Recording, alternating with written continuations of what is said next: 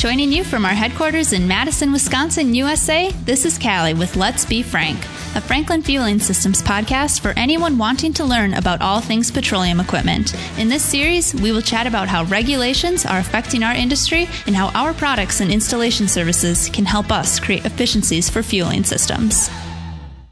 Welcome back, everyone. I think it's about time we speak frankly about the newest UST regulations that we've been talking about for a while now. In previous episodes, you might remember me asking Nicole and Anna how the UST regulations affect our containment products. Well, today I'm with Gary Saltz, our senior field service engineer, and he is going to explain to me what the regulations are and how they might affect you. Hi, Gary. Hi. So in October of 2018, so just last year, the Environmental Protection Agency came out with new regulations for underground storage tank systems. There's more testing to ensure stations are compliant with proper operation and maintenance of their equipment. Can you explain to me what the big deal is with these regulations? The new regulations that were enacted by the EPA actually take testing for service stations to the next level. If you remember right, we haven't had any new updates to the regulations since 1998. So we've gone a long time with those regulations. Regulations for 2015 going forward take testing to the next level for containment testing and secondary testing, overfill protection, those types of things. Okay. So we were talking earlier today about these regulations and when they began. Can you clarify what the process was? So when were these announced? How long did people have to get in compliance? And why did October 13, 2018 be the official effective date? The EPA started with different guidelines that they had sent out for review. There were different organizations that had access to the EPA guidelines, and through public input, there were certain things that were changed throughout. In 2015, then the regulations were accepted and then produced to the different states. So for the difference between it is whether you're a SPA or a non-SPA state.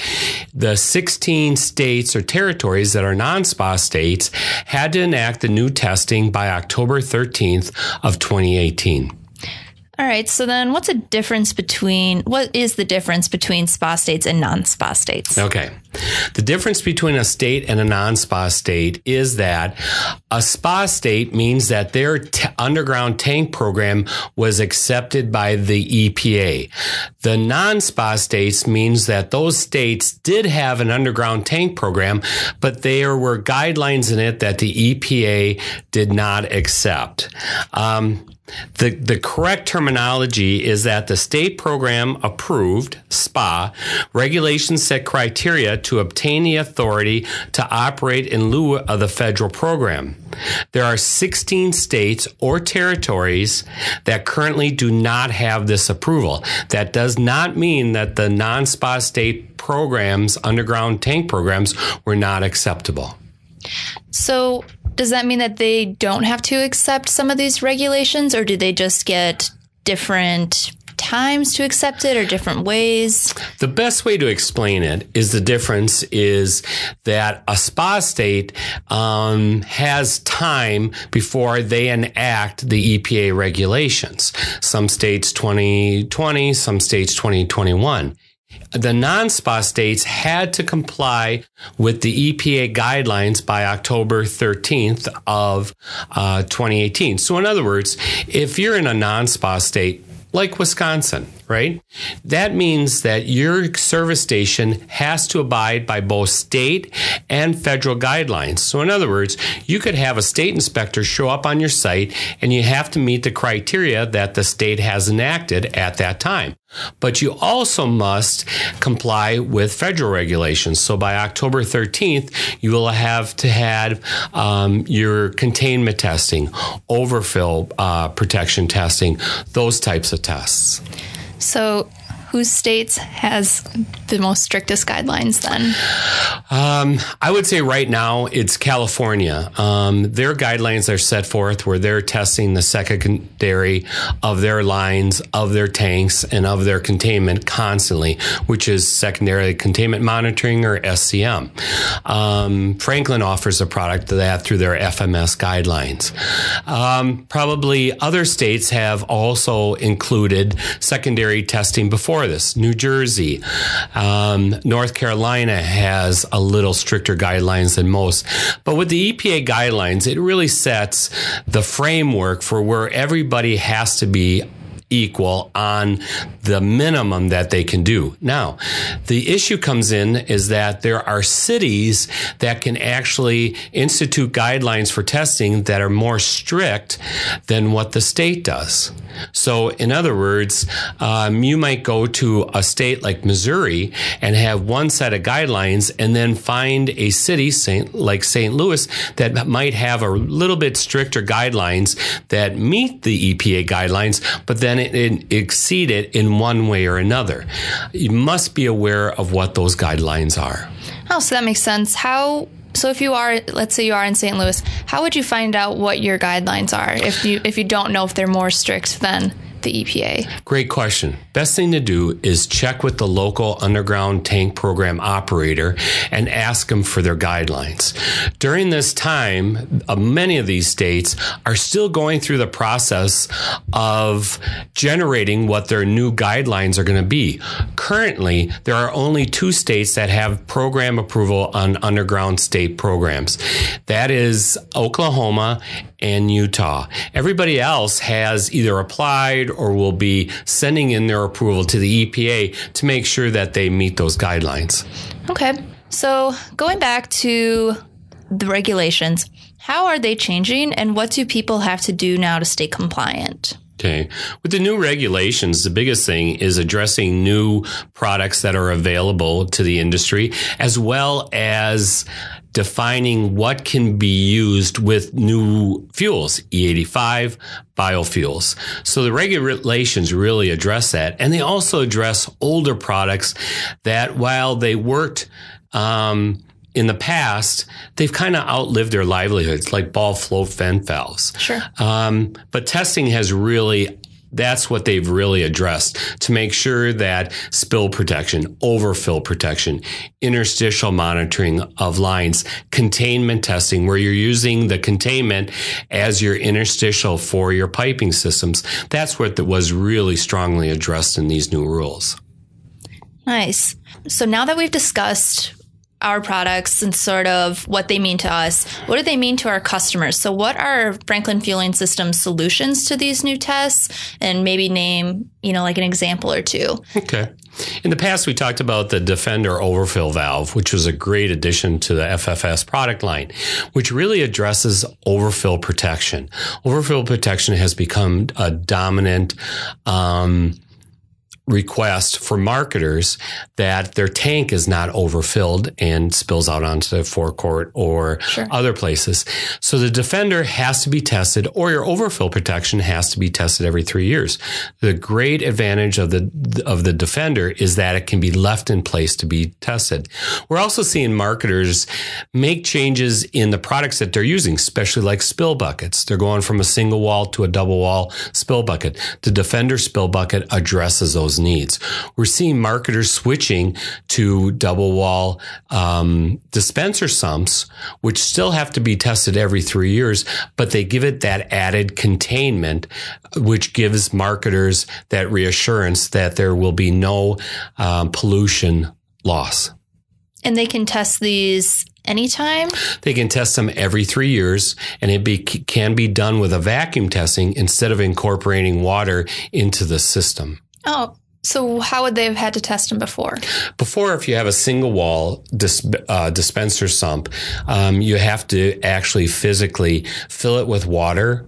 And then after you pass the test, then you have to dispose of the water properly. Depending on the state, if you have contaminated water, now you cross over that line where you're going from a UST regulation to a DOT regulation, because now you're you're actually making contaminated water from the site. Sure. Makes sense. Seems a little bit easier now. Yeah, I mean, the double-walled dispenser sump makes it easier for your testing. Your test time is a lot less. You don't have to shut the site down. And when you're talking that the average site test is going to be 3 to 8 hours, you're shutting your site down for that time, that 8 hours. If you're using a vacuum test on a double-wall spill bucket or on a double-wall dispenser sump, your downtime is much less than would it be if you were to test with water. Thanks for explaining that. What happens if I'm not compliant? So when I do these tests and let's say something fails, or, I was preparing for this and something failed, or in the future, in the next 3 years, something fails. What am I supposed to do? Do people have to dig up their sites, or does it depend? It really depends on the site where you're at and the state that you're in. Best thing to do is to notify your state official and let them know, hey, my spill bucket didn't pass a test, or my dispenser sump didn't pass a test. I think if you come forward and you address it with the state's going to give you leeway to fix it. Obviously, you're going to have to do some kind of repair or replacement of that part. If you try and hide it, and you're known of this part that's failing, and you take it out to the nth degree, that's when the state or the city or the local municipality can actually fine you for failing to make a repair to something. The worst case scenario is that if you leak into an environment, because then that opens up a different doorway into different problems. Right. So how long do our products, are they expected to last in the ground? Great question. Each of the products have different UL listings. Underground pipe is UL 971 listed. So if the product is tested to a UL standard, that standard defines how the product should be tested. The average life of a convenience store is around 27 years. UL 971 pipe was tested to a standard that should take it out to a 30-year window. Other UL products depends on their testing and what products it was tested with. Was it E85, biofuels, those types of things? So the best information to get from that is to talk to the product manager and to find out what specific is that test criteria for those products. If I install a product and it's tests and it's compliant, it should essentially last for a long time. Correct. The biggest thing that you want to make sure is that you match the product to the fuel that's going to be handling. Obviously, you're not going to take a mechanical leak detector that's used for gasoline and use it for diesel. But now it's getting right. But more technically is you want to make sure that if you're using something with a high ethanol or methanol content, that you use the right seals, you use the right submersible, those types of things. The obvious thing, like diesel versus gasoline, is now the easiest part. The difficult part is E15, E85, making sure that the seals, not only within your submersible, but in your dispenser, your entry boot, all work with the products that you're defining.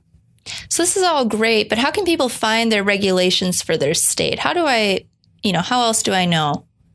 First of all, you look at the EPA website and look and see whether, first you got to start out whether your state's a spa or a non-spa state. If you're a non-spa state, you might even have a problem now because you would have had to completed testing by October 13th of 2018. If you're a spa state, you have to actually go to your state, look under your state underground tank program and see what their date is that they will enact for the program, what the regulations are going to be. There's a lot of public forums out there. If you're in a specific state, it gets a little bit more complicated if you're a bigger marketer and you're in multi-states. Say you're a big marketer and you're in 30 states, and they're going to be different. And don't forget that a city can be more strict than what the state is. Can we help them? Absolutely. If it's a very confusing time right now, I would suggest the first thing to do is if you cannot find the information that you need on a website and it's constantly changing, it's constantly updating, contact your Franklin salesperson. If you need an answer right away, please call FFS Technical Service. They can reroute you to the correct person and we can get you the answers you need. Awesome. So we have listeners in other countries. What about other countries? How does this affect them? Or what regulations? Did they have anything changing last year or in the upcoming years?